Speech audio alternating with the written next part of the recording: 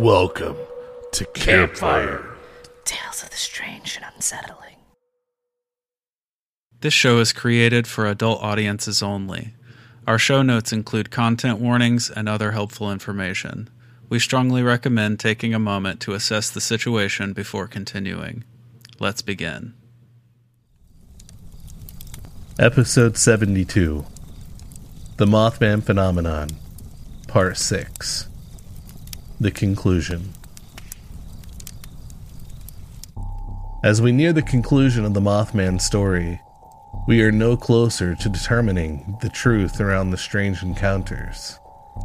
Over the following year, the reports continued to pile in, slowly dwindling over time.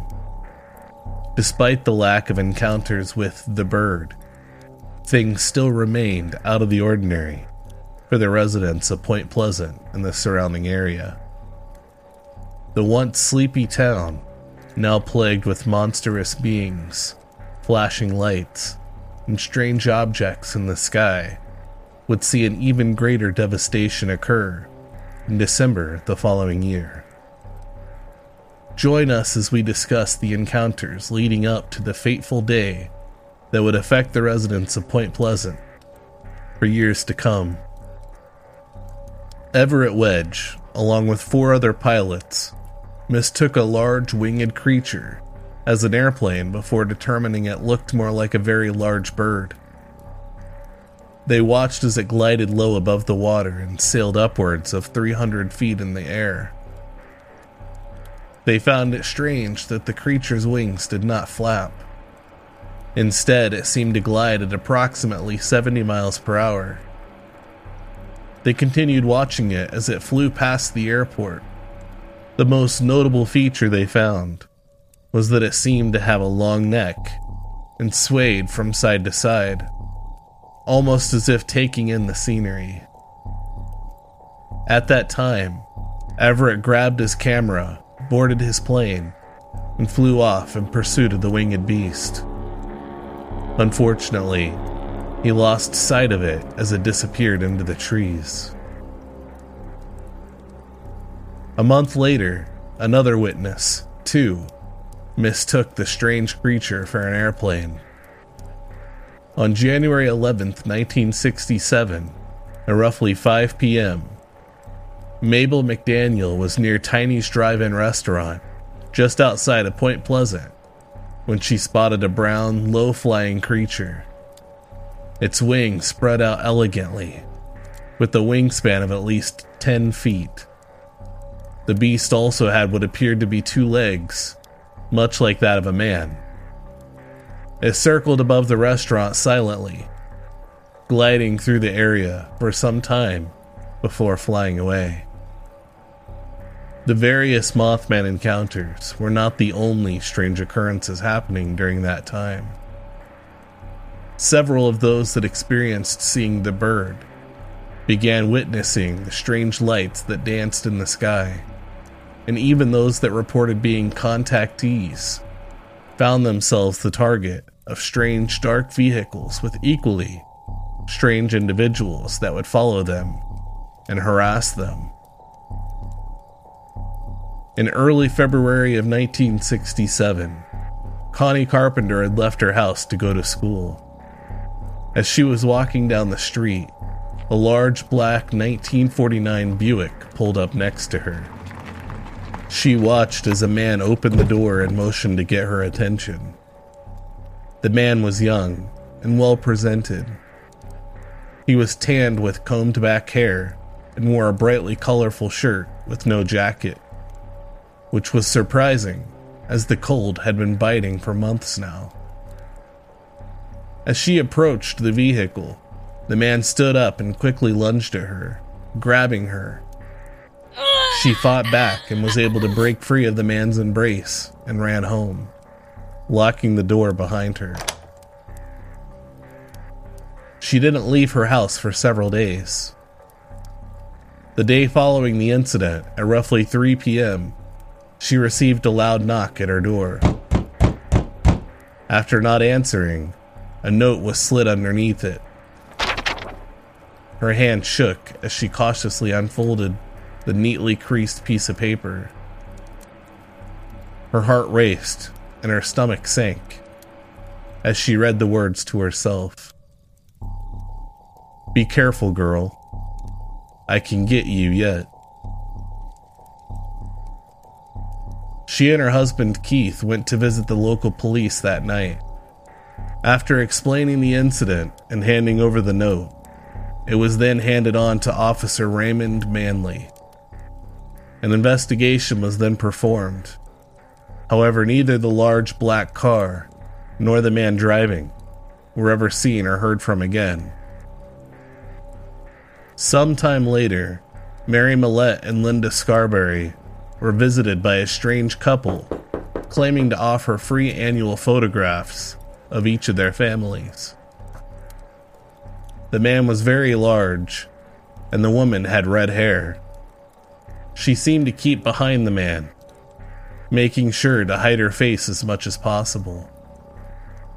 After questioning others in the community, the two women were the only ones that were approached by the odd couple. The strange letters, much like the one received by Connie Carpenter, were also sent out to several others, including a man named Tad Jones. On the morning of January 19th, 1967, Tad Jones had been driving along Interstate 64 when he came upon a large metal spherical-shaped object hovering just 4 feet off the ground ahead of him. It sat roughly 20 feet in diameter and was a dull aluminum color. The odd-shaped vehicle had 4 legs with small wheels attached to the bottom of them. He also spotted a small window on the front of the object and what looked like a propeller on the bottom of it. It was idling at first, and then started to spin rapidly. He watched in amazement as the object lifted off the ground and then quickly flew off, out of sight. The next day, Tad found a small note that was slipped under the door of his home. Unlike the note received by Connie Carpenter, this one was written in block letters and was singed along the edges of the paper it was written on. The note read, "We know what you have seen, and we know that you have talked. You better keep your mouth shut. You won't be warned again." He immediately dismissed the note, assuming it was a prank that was being played on him. At the same time as the other strange occurrences, many reported seeing bright lights that pierced the night skies over Point Pleasant. By the end of 1967, over 1,000 UFO sightings were reported in the area. Colorful orbs were seen zipping through the sky at unbelievable speeds. Random-shaped crafts were seen at all hours, weaving around or hovering in the air. In the months of March and April of 1967, the amount of UFO sightings had reached an all-time high. Nightly, bright lights and crafts were seen at low heights over the TNT area. An off-duty police officer was driving around the infamous TNT area one night in March of 1967. His headlights illuminated the dark area as he came upon a large, dark elliptical object hovering a few feet above the pond. The object appeared to have small windows and rocked back and forth in the air before silently flying away and out of sight. with the increased reports of UFO sightings, brought a decrease in Mothman sightings. One man claimed to see a large winged figure follow his car on a dark, rainy night in March of 1967. Just 2 months later, 2 women reported seeing a Mothman fly to meet with a UFO. They watched 2 red glowing eyes on a dark figure that was perched on a nearby tree. All of a sudden, they saw a large red glowing object that approached the tree.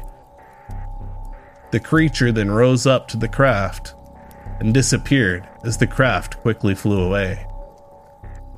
Virginia Thomas had been working in her kitchen one day in November of 1967 when she heard a very loud, high-pitched sound, similar to that of a bad fan belt, coming from one of the igloos. As she glanced outside, she watched as a very large shadow spread out over the afternoon grass. Confused and taken aback by the situation, she watched as a tall gray figure that walked erect like a man emerge from within. It then quickly made its way through the field and disappeared into the trees, almost gliding instead of walking. After that sighting, Virginia found herself being plagued by bad dreams and lack of sleep in the following months. It wasn't long before Mary Hyre began publishing the reports in the Athens Messenger. Calls then poured in. As many as 500 calls were received regarding sightings in a single weekend. After all the calls, she began to experience an influx and strange visitors.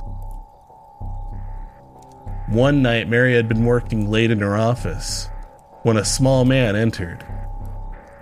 The man stood about 4.5 feet tall, with strange eyes covered by thick lensed glasses.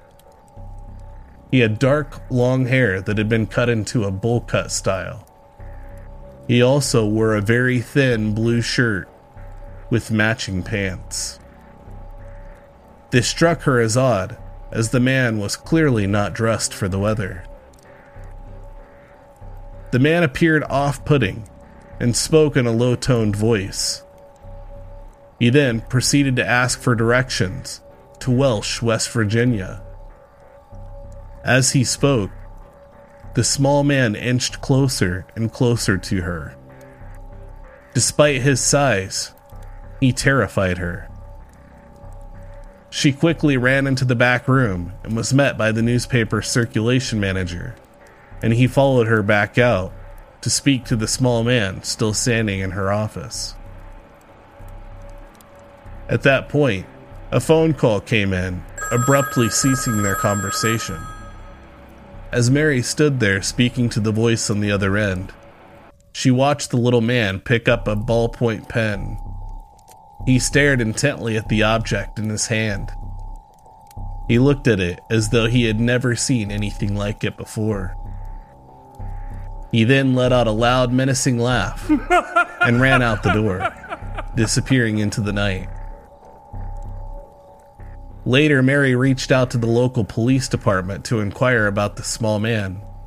She worried that he may have been an escaped prisoner or may have been a danger. To her surprise, there was no one of interest that matched her description. Several weeks after the incident, she spotted the man again. She had been crossing the street near her office when she spotted the man staring back at her. He appeared startled when he realized that she was looking back at him. He then quickly retreated to a large black car and sped away. Just over 1 year after the first Mothman encounter was experienced, along with the countless UFO sightings reported, a dark cloud descended on the area, affecting the residents of Point Pleasant in a devastating way. On December 15, 1967, the 700-foot bridge that connected West Virginia with Ohio suddenly collapsed in the middle of the rush hour traffic. At approximately 5:05 p.m., the bridge was filled with dozens of vehicles fighting rush hour to make their way home. 31 vehicles fell into the ice-cold water, resulting in 46 deaths and 9 injuries. The Silver Bridge was built in 1928. In its infancy, it was marveled from all around.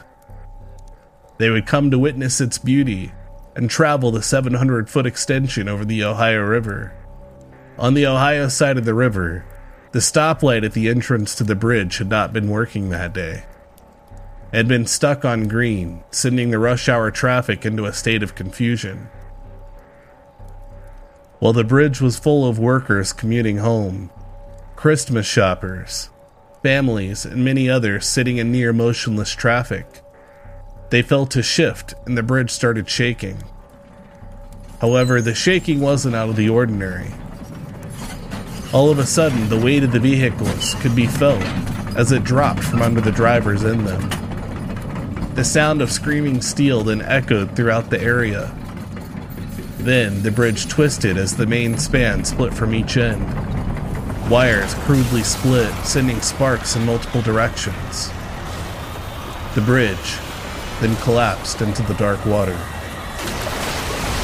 A rumbling roar filled the area, followed by screams and cries that could be heard by those in Point Pleasant. The Silver Bridge, known for the aluminum-colored paint used to paint it, was the first I-bar suspension bridge constructed. Due to a defect in one of the I-bars, it had cracked and corroded over time. This went unnoticed due to the lack of safety checks and repairs on the bridge, and finally, caused a domino effect of failures to occur, resulting in its tragic demise. Cleanup crews and volunteers spent the next few weeks cleaning the area. The residents felt the effects of the events that took place that day for many years. The sleepy town of Point Pleasant, West Virginia, lost a part of itself that day.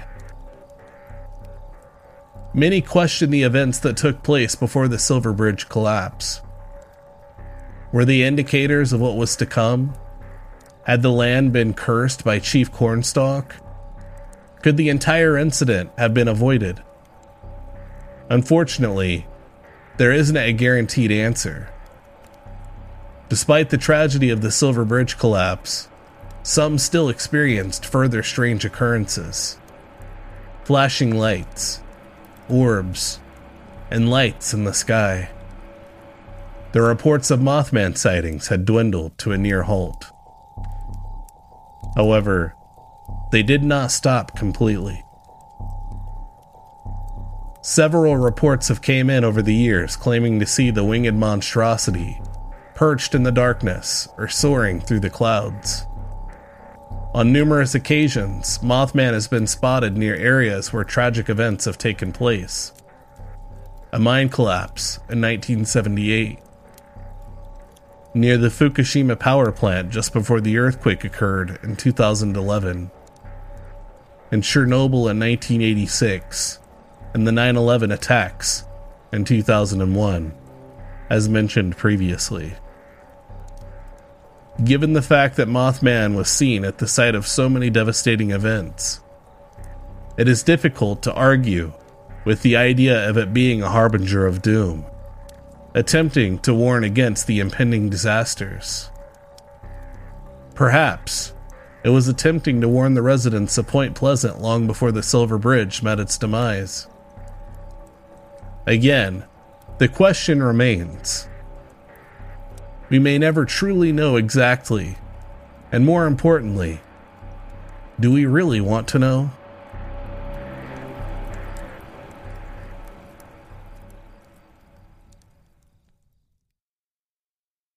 Welcome, campers, to Campfire Tales of the Strange and Unsettling. We are your hosts. I'm Ryan. And I'm Jordan. And now, the debrief. Let me just say, I hope this is the last Mothman episode we ever do. I can't imagine what we'd do after this. Right. Well, I mean, we did discuss doing Chicago Mothman. I'm sure we could fit That's that in true. there somewhere. But no, Yeah. I joke. Yeah. This is it. Finally. Yes. 6 episodes. For those that have actually listened to every one of these episodes, thank you for staying on board and becoming just as well educated on Mothman as we've become at this point. Yeah. And I mean, you want to talk to us, I'm sure we can talk about Mothman for hours now. Dude, I'm like, I've been so in it. I started to like freak out a little bit. Like, I was dreaming about Mothman. Right. Yeah. I'm Yeah, glad that too much. I'm glad that I could finish this up for us. Yeah, me too. It's so easy because there's so many encounters. It's so easy to get like bogged down and like. Oh, there are literally so many encounters. Like, and that's why, I mean, throughout this, when I tried to focus on just the most notable that I felt were unique enough to help the story continue onward. I like the way you did it caught because, yeah, I liked the way you did it because you sort of picked the cases that were like emblematic of the types of encounters of each type that was going on. You know? Yeah, for sure. Yeah. And of course, we had to talk about Men in Black. Like, that was an absolute must. That's a huge part of this story. Exactly, for sure. And the fact that, like, there started to be so many of those encounters, those weird, strange visitors happening. Even just with the one with Millette and Scarberry, the one where they had the weird couple claiming to be photographers willing to take free photos. Yeah, which I thought that was just such a weird thing. That one's so creepy. It really is. It's just, I don't know. I mean, and of course they knew something was up.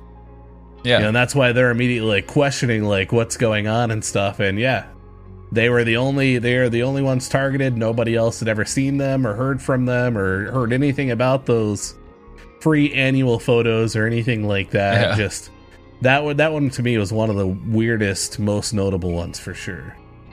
Dude, at this point in the lives of the Scarberrys, I can't imagine someone like having more reason to be paranoid about weird shit. Oh, without a doubt. Yeah. Like no doubt. they went through so much, dude. And that's the thing with a lot of these too, is a lot of these people that had even, random encounters or happened to see this Mothman-like figure or whatever else, not only had that going on, but a series of other things.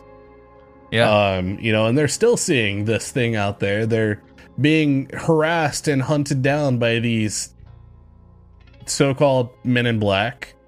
Yep. Seeing these UFOs and these dancing lights in the skies, and just literally were targets for all this stuff to happen to them.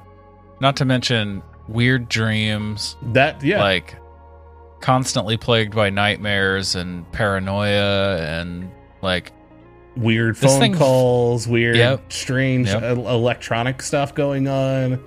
Little notes being left that just taunted them. Yeah.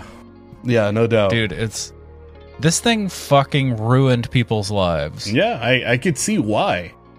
Yeah. I mean, dude, like, I imagine being one of these families, a part of one of these families, or just even, like, imagine being like Tad Jones. Tad Jones, he's just driving down the road and sees this like charcoal grill looking object in the middle of the road. Yeah. And and then he gets a note telling him like he better watch his back, and Dude, to keep his mouth shut.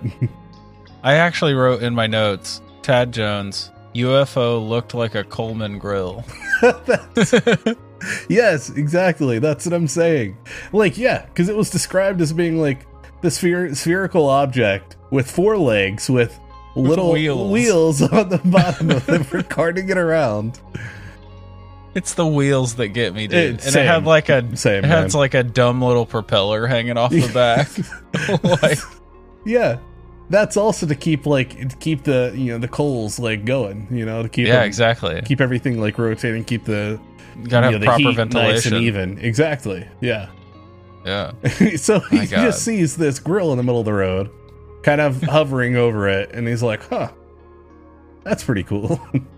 Yeah. And then he gets this note, this threatening note that like looks like a 7th grader was trying to make it look fancy. Like, yeah, like I the thought edges of, like, are singed. Yeah, and it has block letters and stuff. So I thought of it being like more so like one of those like very cliche ransom notes, you know? Yep. It's like cut out magazine letters and stuff like that, Yeah. and it's like, give us back our dog or we'll steal your Hamster. Yeah, exactly. Yeah. Hamster. Yeah, but it's you know instead. Go ahead.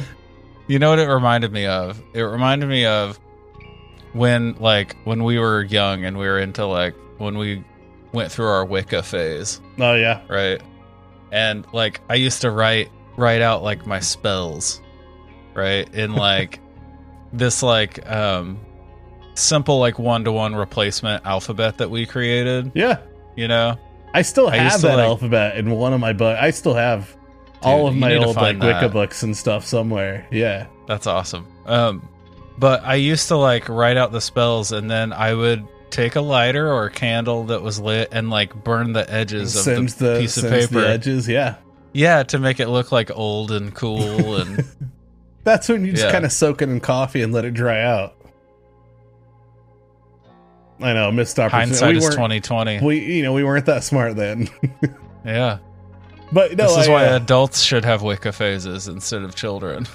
So as and just a side note, as we've talked before, I'm ordained, and who I went through, they also offer a Wicca package, basically being like a master of Wicca and stuff, and you get like a Really? certificate, you get like, you're still your clergy like parking pass, all that stuff. And I'm thinking about like getting into it. I think that would be cool. That'd be another That would be cool. another neat thing to have under my belt. Dude. So That's like the it's pretty same- neat, yeah. I feel like that's on par with like these quote unquote universities online offering yeah. degrees in cryptozoology. Hey, I mean, You know, I've actually like went through and looked at like the curriculum. yeah. those- How are they? Terrible. I would They're like- expect so. Yeah. You know, they'll spend like 6 weeks talking about Nessie, and it's like, this is worse than the Campfire Mothman series.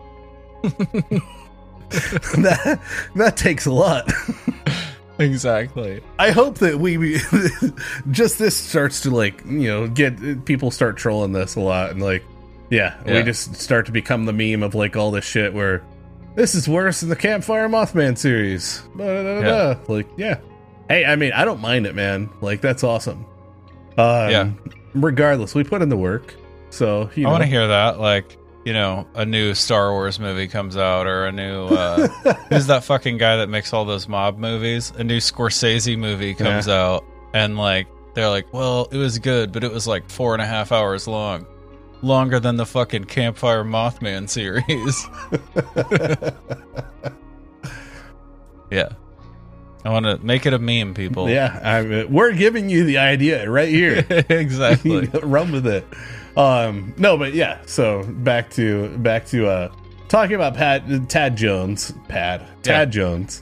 And the note. So yeah, he got that like block lettered note, singed edges. Like, just think of just like a burnt piece of paper, basically.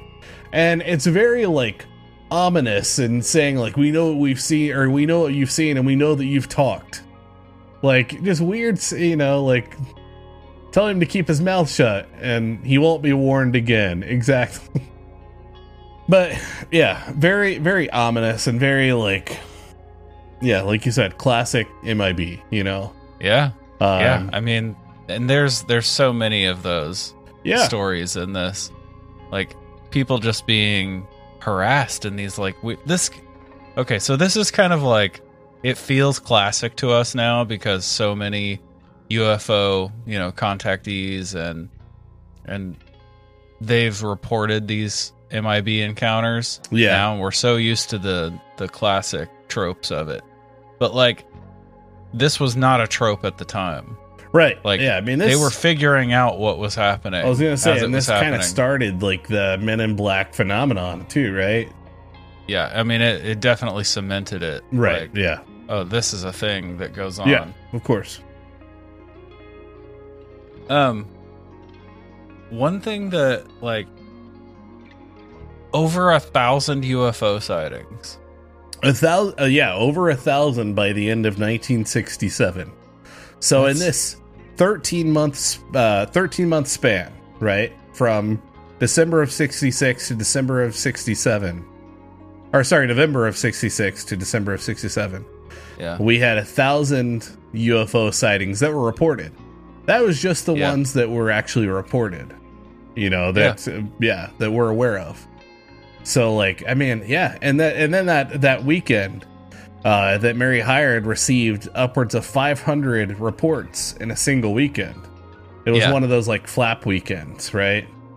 You imagine how busy she was, dude. How much work she did on I mean, that's this. all she would be doing is like taking down reports. Like, yeah, that'd be insane. I want that to be my job, man. I want to just hear about people's random UFO encounters. You could go work for MUFON. Hey, I'm into it. I think it'd be cool. Like, you know, I just love hearing You about could them. probably find a better organization than I that. mean, probably, but still. Yeah. So one thing that the very first encounter you covered, what was that fellow's name? Something was it Everett Wedge? Wedge? Yeah. Yeah. So he was a pilot along with 4 other pilots, and they happened to see this. They thought at first it was a plane, and they were like watching it really intently, and then they started seeing it like do all these like whips and nays and stuff, and then like it wasn't like flapping its wings, and it was just gliding, and then so they're like, oh, this is a bird, but it shook them as very strange because it wasn't like flying in the traditional sense, right? Yeah, no flapping, right? Exactly. Yeah, which we've talked about a lot, but yeah. They clocked it at like 70 miles per hour. 70 miles per hour, and they watched it going upwards, like it was like flying low by the river and then shooting upwards of 300 feet. Yeah, that's crazy. Yeah. And one of the weird things about this one is they talk about it having a long neck. Yeah, and this is the actual only report that was ever made that discusses seeing a neck on this thing. Yeah. Because everybody else always has said it was necklace, right? Like, right, eyes in the chest. Exactly. So the only report that ever said it actually had a neck, and because they said like it seemed to like look from side to side, like as if it was just like surveying the area, taking in the sights, like it was out there just for just a average fly sesh, just doing its thing, just mothing around. Just a recon mission. Right. But yeah, I thought that was really weird too. I do like the fact that like he like grabs his camera, hops in his plane, and takes off after this thing. Like, yeah, dude, how badass is that? Such a badass move, exactly, for sure. Yeah, I loved it. But yeah, unfortunately, he wasn't able to keep up with it and lost it amongst the trees and never saw it again. Yeah. So another super interesting one was the people who saw Mothman board a craft. Like, so that one, I thought that was a little weird.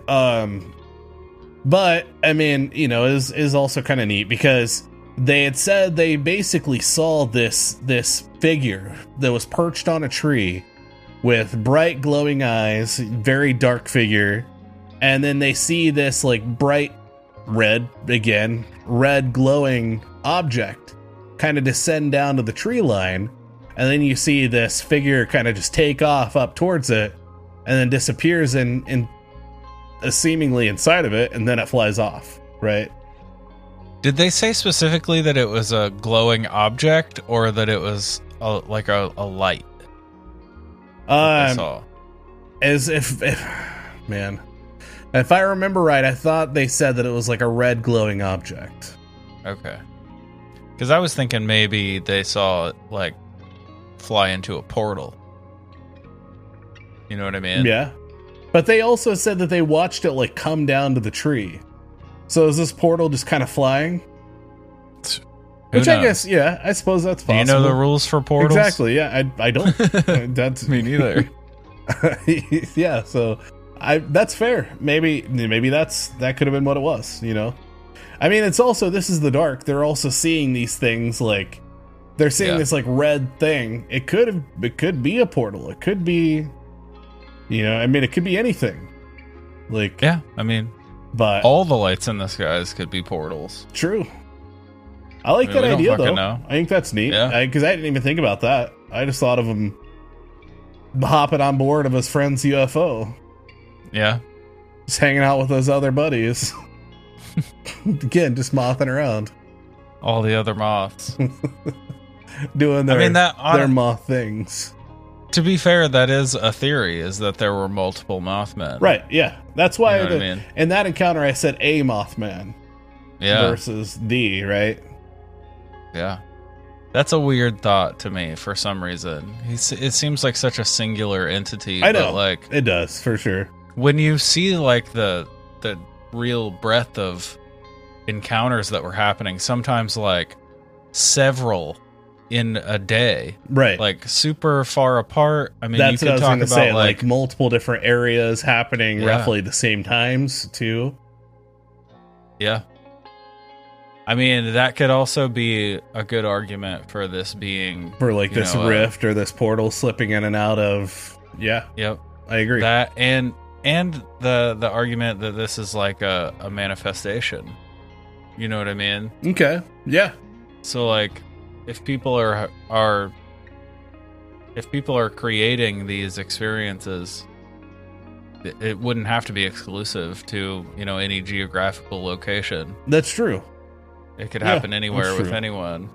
And I mean, it's hard to, you know, this is why it's such a difficult case, because it's really tough to like think of this as, you know, like this, I guess, like, you know, like whole like flesh and bones whatever approach towards things versus this idea of this, you know, this thing kind of materializing and being like manufactured just by thought and stuff like that, Yeah. right? Because I mean, yeah, honestly, both sides make sense to me. Yeah. that sucks because, like, you know, it's hard to feel like one way or the other and like, you know, be ultimately like one-sided in this, because everything does, you know, does like add up and does make sense. You know, I like the idea of this being able to slip through rifts and, you know, things like that, and alter different like time periods and dimensions and stuff like that. But also, this being this physical object that's out there, and maybe he has like a big old family. Or the idea that just because people are, you know, building this like this thought thing, they're developing this almost like Tulpa based thing that's, you know, Yeah, thought form. that's now becoming real. Yeah. Every time I hear the like list of the top like theories, I'm always left with this feeling like they're all correct and they're all incorrect. Right, exactly. You know what I mean? Like, yeah. maybe it could be all of it. It could be none of it. It's like You know what I mean? everything sounds plausible. Yeah. Because it's so outlandish to begin with, right? Exactly. The whole thing is like, for sure. it's so far from normal. I mean, I'll use the word normal. It's so far from normal reality that, like, Yeah. literally anything could be possible. It Yeah, like it I opens agree. your mind to this idea that like there's no limits for anything, right? So like when you start hearing theories, you're like, how could you discount any of them, right? Yeah, 100%. I mean, and that's the thing to it, and that's why I said, like, it's so hard to be like to be on one side of this, And to think like one way or the other, because all this stuff is going on. There's so many supporting scenarios, encounters, like experiences being held and had by many of the people of the area. Not just people in Point Pleasant, but also surrounding areas and stuff like that, right? I know we focus a lot mainly on Point Pleasant with this, because we're focusing more on Mothman. We're trying to take that, that approach and, kind of keep it as this Mothman thing. But we took long enough just to cover this. So imagine if we hadn't focused. Jesus, man. Yeah, no doubt. Yeah, this would be, we want to go there. But regardless, so I mean, thinking of it like that, it's so difficult to really just kind of pinpoint. And that's where, starting the thing, we still have that question of, what is this? What is this thing? Why is it here? Like, what is actually going on? And then, it kind of to sum it up, like, do we actually want to know? Do we want to be able to have, like, I mean, it would kind of suck to find out, like, this is all just a bunch of, like, silly things that turn into this big thing and turn into this, like, group speculation and then this, like, mass hysteria, like, bullshit. And then at the end of the day, we're just like, oh, that's all it was. I don't want to know that. Like, I want to at least be able to think, like, this is something that was going on, right? Yeah. And also, I mean, that's a really good point you make at the end there about wanting to know or not, because I feel like the least interesting part of this story is what Mothman actually is. Yeah.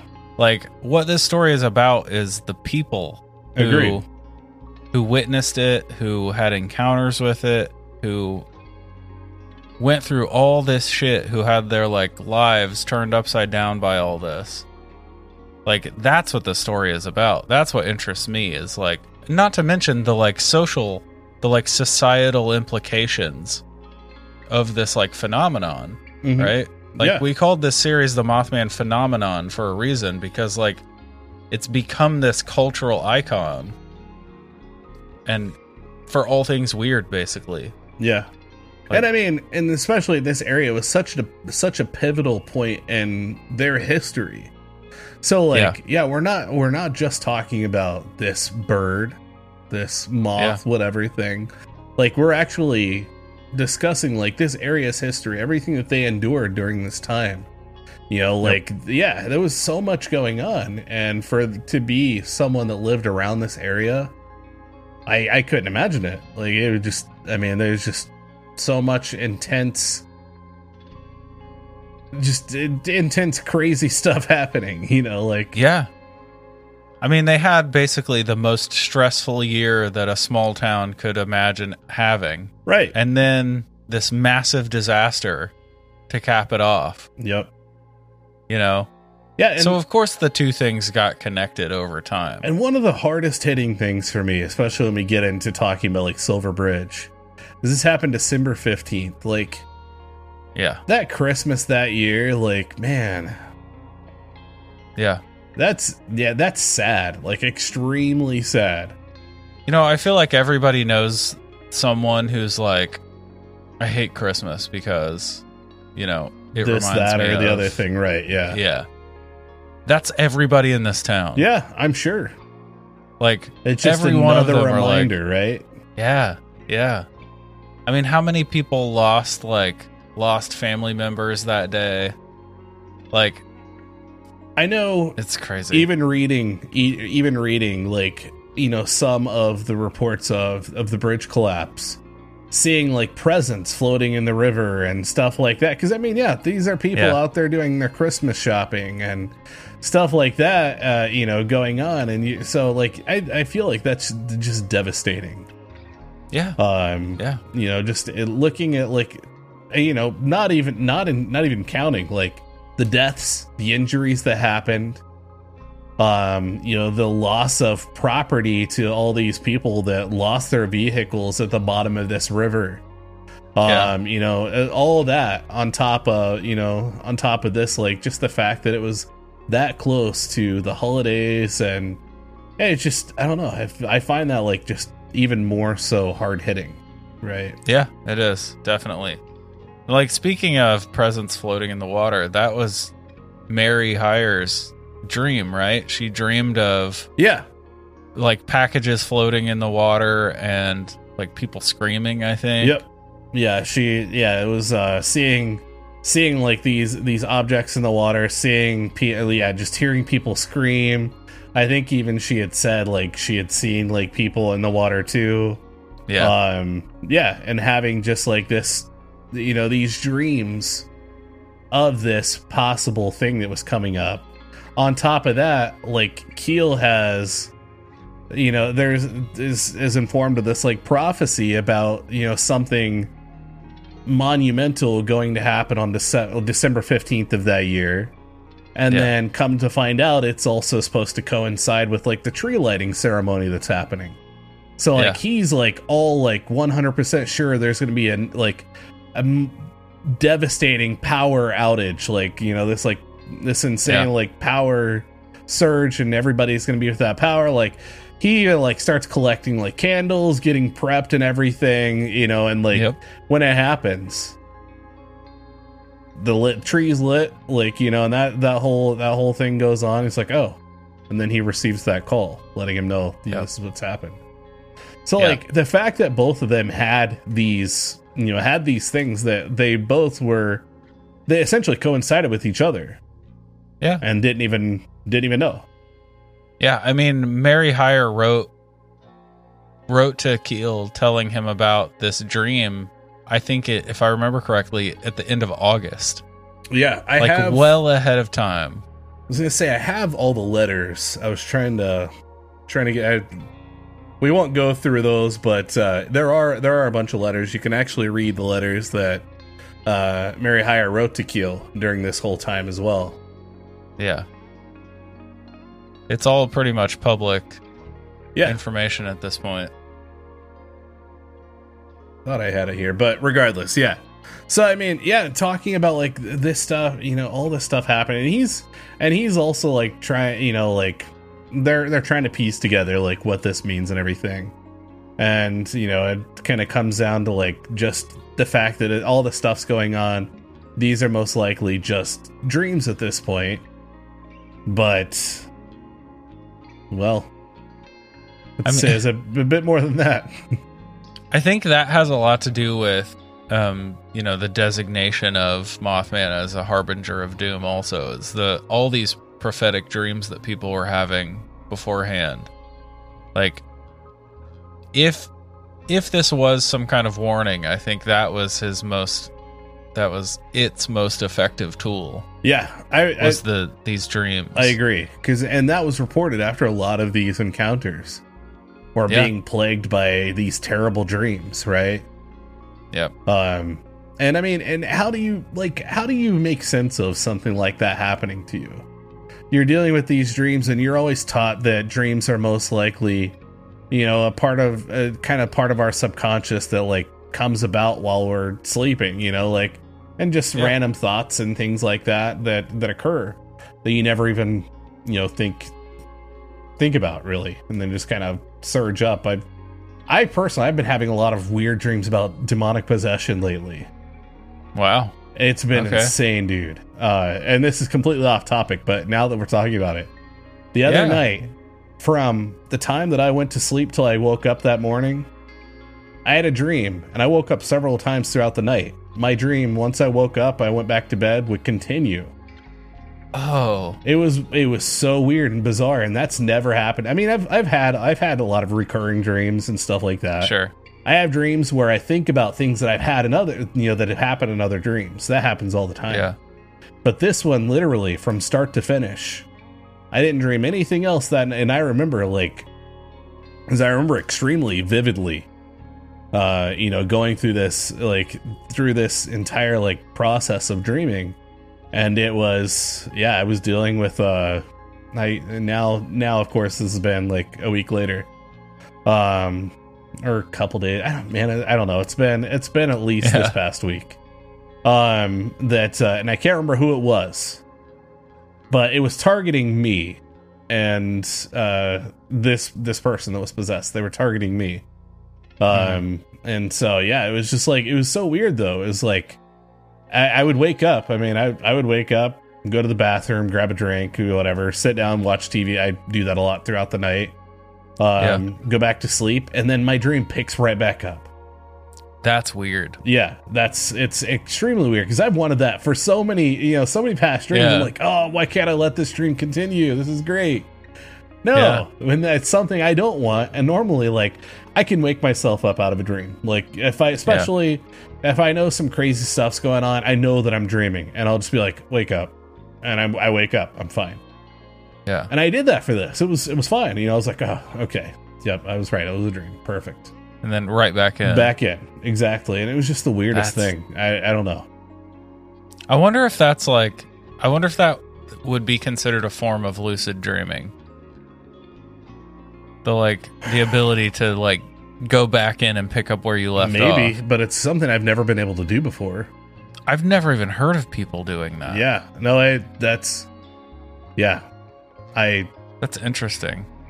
Yeah, I mean, it was very, very, very weird. If you're listening and you're into like dream interpretation, hit us up. Because like I want to know if this is, because that's weird. Yeah. To me, that's like I've never even heard of someone being able to do that. At one point, I woke up in a panic attack, and that lasted a while afterwards. And then I finally went back to sleep an hour later or so, after sitting watching TV, like just kind of calming my anxiety down and everything. And I was right back there, and it just I mean, unless I never actually woke up, but I know I did. Like I was actually, I mean, getting up to use the restroom and stuff like that. I got up to get a drink. I'm absolutely positive. Interesting. Yeah. So I don't know. I try to think like that to maybe rationalize it, but I know that wasn't the case. Okay. But yeah, that's the first time that's ever happened to me. So now that we're talking about these weird, messed up dreams and stuff, like this is like the first time that. And I mean, I have weird dreams. I'm always having weird dreams. I have dreams I'm being chased by like dinosaurs and stuff like that, or awesome. Which I love those ones. They're cool, but like they kind of suck in the process. But this was very different than anything I've ever had before. Yeah, like I said, I've never even heard of that. So, yeah, if you're into dream interpretation, if you know anything about like lucid dreaming or anything, send us a message. Send us an email. Like, I want to know if this is a thing that people do. Oof. It almost feels like astral projection. It almost does, but like, what's actually going on then? Right. Like, where are you going? Dude. That this is taking place. I don't like this. Yeah, no. I mean, if there's like minor things that can freak me out, it's that possibility, I think. Yeah. And I remember being younger and like focusing on astral projection like so hard.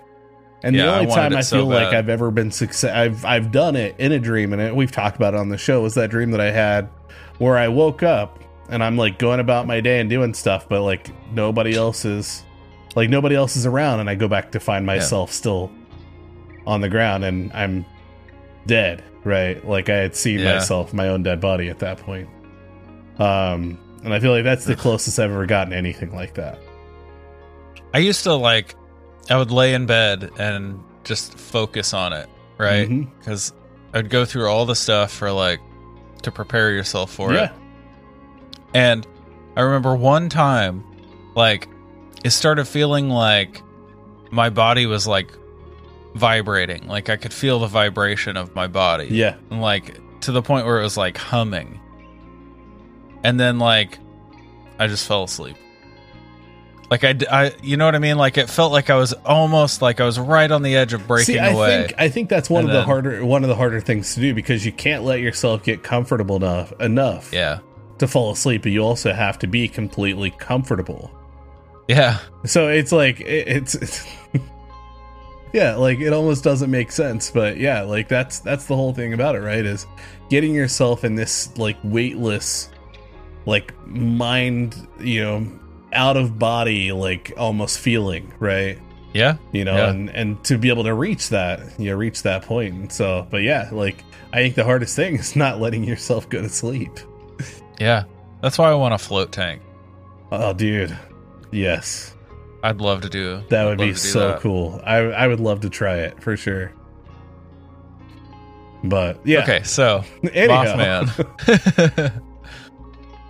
No, it's like, you know, it's connected for sure because these dreams were a huge part of the story. Right.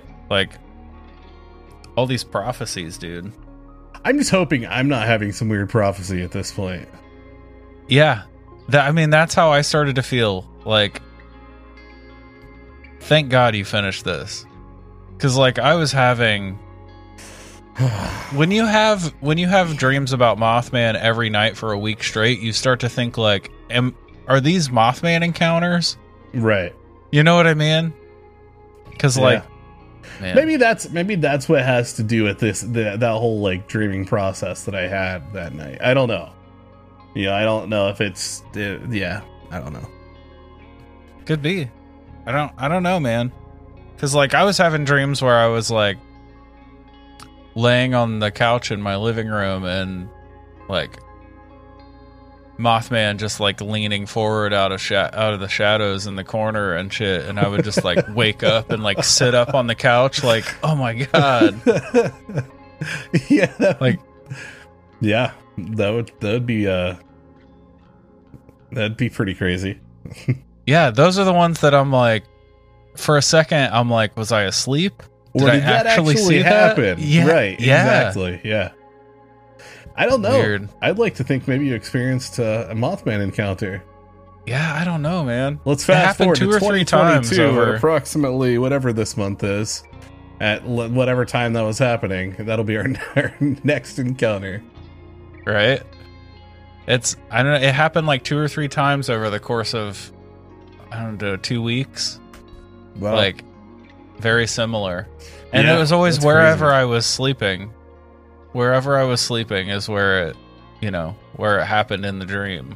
I mean, if a Mothman, the bird, whatever, can materialize out of nowhere, can pass through rifts in time and alternate dimensions and stuff like that, or is just a manifestation of our own thoughts and stuff like that. I mean, who's to say that wasn't an encounter in itself?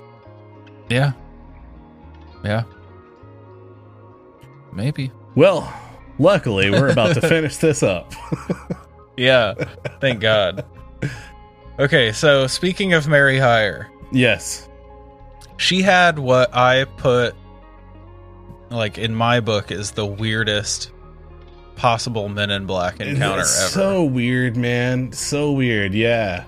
Like, that, it's the funniest one, too, to me. Yeah. No, we've talked about this. In past Men in Black encounters, like, we've talked about them being, like, so caught off guard and so, like, you know, seeing, like, all this modern technology, something as simple as a ballpoint pen, and just being, like, over the top, like, just very in awe by this thing, right? Yeah. And that's exactly what's happening here. So, forgetting about this small little man, just skipping to this little point first, you know, just being, like, just like into this pen and not, like, looking at it like he loves this thing, and, like, it's like his long lost love that he's, you know, seeing for the first time or whatever. I don't know. Like, he's looking at this thing like he's never witnessed anything of such marvel. Yeah, he's fascinated exactly. by it. But now going back to this little man, this small man entering her office, and it was what? He stood about 4.5 feet tall. Yeah. Which, I mean, it's a small little man. Yeah. Yeah, that's very small. And he, like, speaks in this, like, low voice and everything. Yeah. And just really weird because he's, like, comes in, you know, just doing his thing, and then it starts asking for directions. Yeah. But as he's doing it, he's, like, slowly getting closer and closer to her. And I think I put in my notes, scary close talker.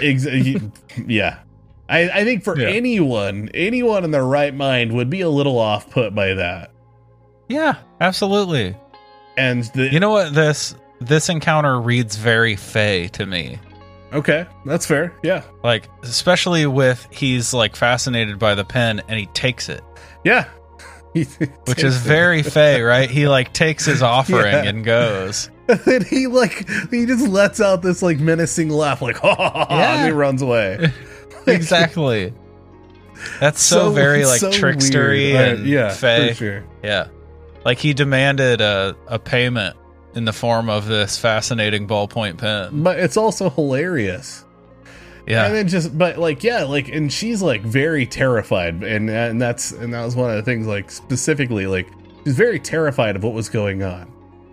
You know, off put by, despite the size of this very small man, his like she found him scary. She found him very, very scary, very, and that's why even after the fact, she's like reaching out to the police to like make sure, this wasn't like a person of interest or something that had like escaped. Yeah. It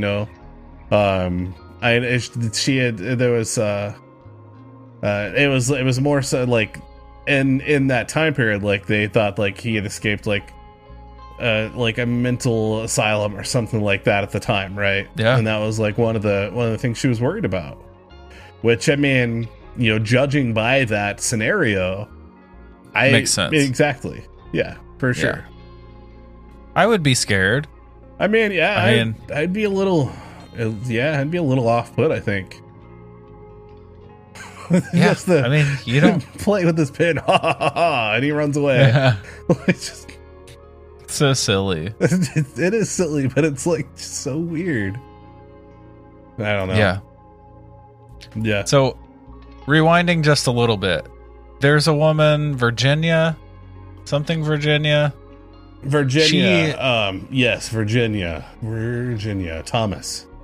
Yeah, I love that she saw a Mothman like actually leaving one of the igloos. Yeah, so in the TNT area. She basically said she was working in her kitchen. She hears this high-pitched, sounded like a bad fan bell. And if you're familiar with the bad fan bell, I mean, they squeak and squeal and everything, right? And so she hears this, and it's coming from one of the igloos in the TNT area. So she's like, watches out and watches this shadow that like goes across her lawn at as this thing, this like I think she described it as like being brown, gray, I think. So a large shadow, so she watches a tall gray figure that walked direct like a man emerge from within the igloo. Yeah. Which I love the imagery of that. Like him just like emerging from one of these igloos. He's like emerging victoriously, like, ho. Right. Like, well, you always connect like those igloos from the TNT area with it. Like even our Mothman shirt that Todd Purse designed, they're like coming up on this igloo and with Mothman perched over top of it. But like, you don't hear too many encounters that actually have that imagery with him being there with one of the igloos. Right, exactly. True. Yeah. Yeah. So in this case, that one he's really like walking straight out of it. Yeah. Like that's his home or his hangout. Which makes them so much creepier. I agree. Makes me want to go back and watch the episode of Hellier where they go and do the Estes method inside one of them. Yeah, this whole time has made me want to go back and rewatch Hellier. And I know I've rewatched both seasons of that show probably at least 4 or 5 times now. Yeah. It's just so good. Shout out to the Newkirks. Exactly. 100%. They also have a new podcast. Yes. Can't remember the name of it right now, but I've been wanting to check it out. Yeah. So that's pretty cool. That they're now doing that. They're still doing everything. I know I had seen that there was talks of a possible season 3, but I don't know if that's actually real or what's coming of that. But yeah. From what I've heard, there's definitely going to be a 3rd season. There definitely should. There's a lot more they can pick up from. Yeah. I mean, at this point, it's really just like, a couple months in the life of them, right? It doesn't matter what they're investigating. I would watch them do whatever they're doing. Yeah. No matter what. They're both brilliant that people. Team, their group, exactly. The team, the group that they work with, everything is phenomenal. All just brilliant people. And one day, I hope that we can get them on the show. That is a goal. So if anyone has any ties to the Newkirks or anyone else they work with, send them our way, please. Yeah, I'd love to have Greg and Dana on. For sure. And or either one of them. I agree. Or both. Yeah. It'd be awesome. Yeah. But yeah, it's definitely made me want to go back and rewatch it lately. Yeah. One big point I wanted to get to before we wrap up is like, you hear 13 months over and over every time, right? Yep. There's this conception that this lasted a year and a month and it was over.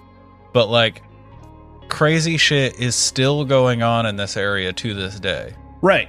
Like, it never stopped. I think that the biggest notable thing about this 13 months is it's 13 months to the day of the first encounter that the Silver Bridge collapsed. Yeah, exactly. So I think that's where that really kind of comes into play, right? I mean, Keel, above all, was a writer.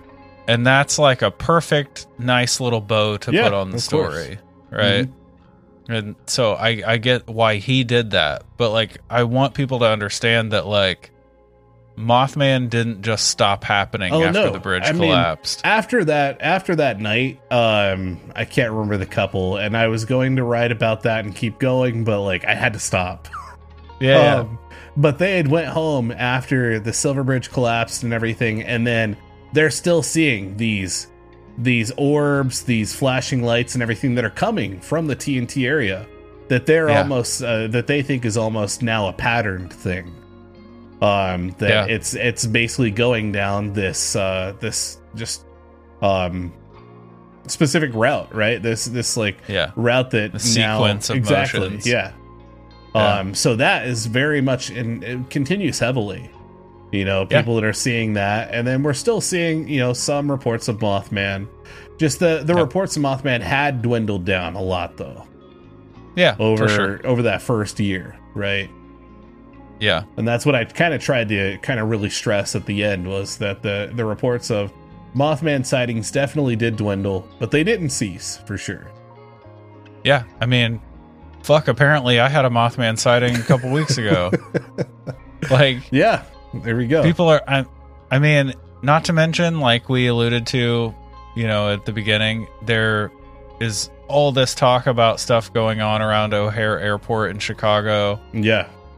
That's, and like, for instance, Asher's from On Wednesdays We Talk Weird. She had a Mothman encounter in like 2017, something 2016 or 2017. Like, people are still seeing this entity, whatever it is. Mm-hmm. So it never stops. I mean, I hope that it doesn't stop. Yeah, because I think this is pretty. Yeah, it's pretty gnarly, but at the same time, I think it's pretty spectacular. Yeah, it's goth Bigfoot. It really is. Yeah. Well, like if Bigfoot shopped at Hot Topic, he would be Mothman, basically. Yep. Exactly. If Bigfoot went for Halloween dressed as any of the girls I would have dated in high school, he would be Mothman. If Bigfoot started just listening to like some dark music, wearing some black nail polish and like did that side sweep and just dyed his hair black, he'd be Mothman. Listening to like Norwegian black metal. Oh yeah, without a doubt. Yeah. I like that image. It was never a good look when like the really big dudes in high school went goth or emo. Yeah. Like, it was never a good look. Yep. But everyone had that friend that was like 6'6" and like 340 pounds, and tried to shop at Hot Topic. It's like, none of this fits you. Yeah, right. Yeah. Well, yeah. It doesn't take away from, like, let them be who they are, Sure. If Bigfoot wants to be dark and mysterious, I'll call him Mothman. Sure. I mean, I think they're the same thing, personally, so. They might be. You're right. They might be. Yeah. 2 fingers on the same hand. There we go. I think that's a good wrapping point. Cool. Thank you again for taking the time to listen to, endure all 6 episodes of this Mothman phenomenon with us. I say endure it lightly because, we've learned some pretty cool stuff along the way. But Absolutely. No, thank you very much for being a part of it. Continue to listen. There won't be more Mothman, but never again. I think this is going to wrap up episode 72, The Mothman Phenomenon, part 6, the conclusion. Thank you from the bottom of our weird, possibly alien, maybe ghostly, probably cryptid hearts for listening. We absolutely love having the chance to discuss all these wild creatures and events every week, and it's your continued attention that allows us to carry on. We want to get to know each and every one of you, so please come and check us out on all the socials. At campfire.tales.podcast on Instagram and Facebook, at campfire.totsau on Twitter, and you can also visit our website at campfirepodcastnetwork.com. If you love the show, please rate and review it. It's what truly helps us continue bringing your weekly dose of the strange and unsettling. And a special thanks to Greg Martin at Reverent Music on Instagram for his contributions to the beautiful music that you hear every week under the debrief. You can find more of his tunes at reverbnation.com/reverent. It's fantastic stuff. Go give that a listen. And that's it. Until next time, I'm Ryan. I'm Jordan. And remember, campers, stay weird and trust in the unknown.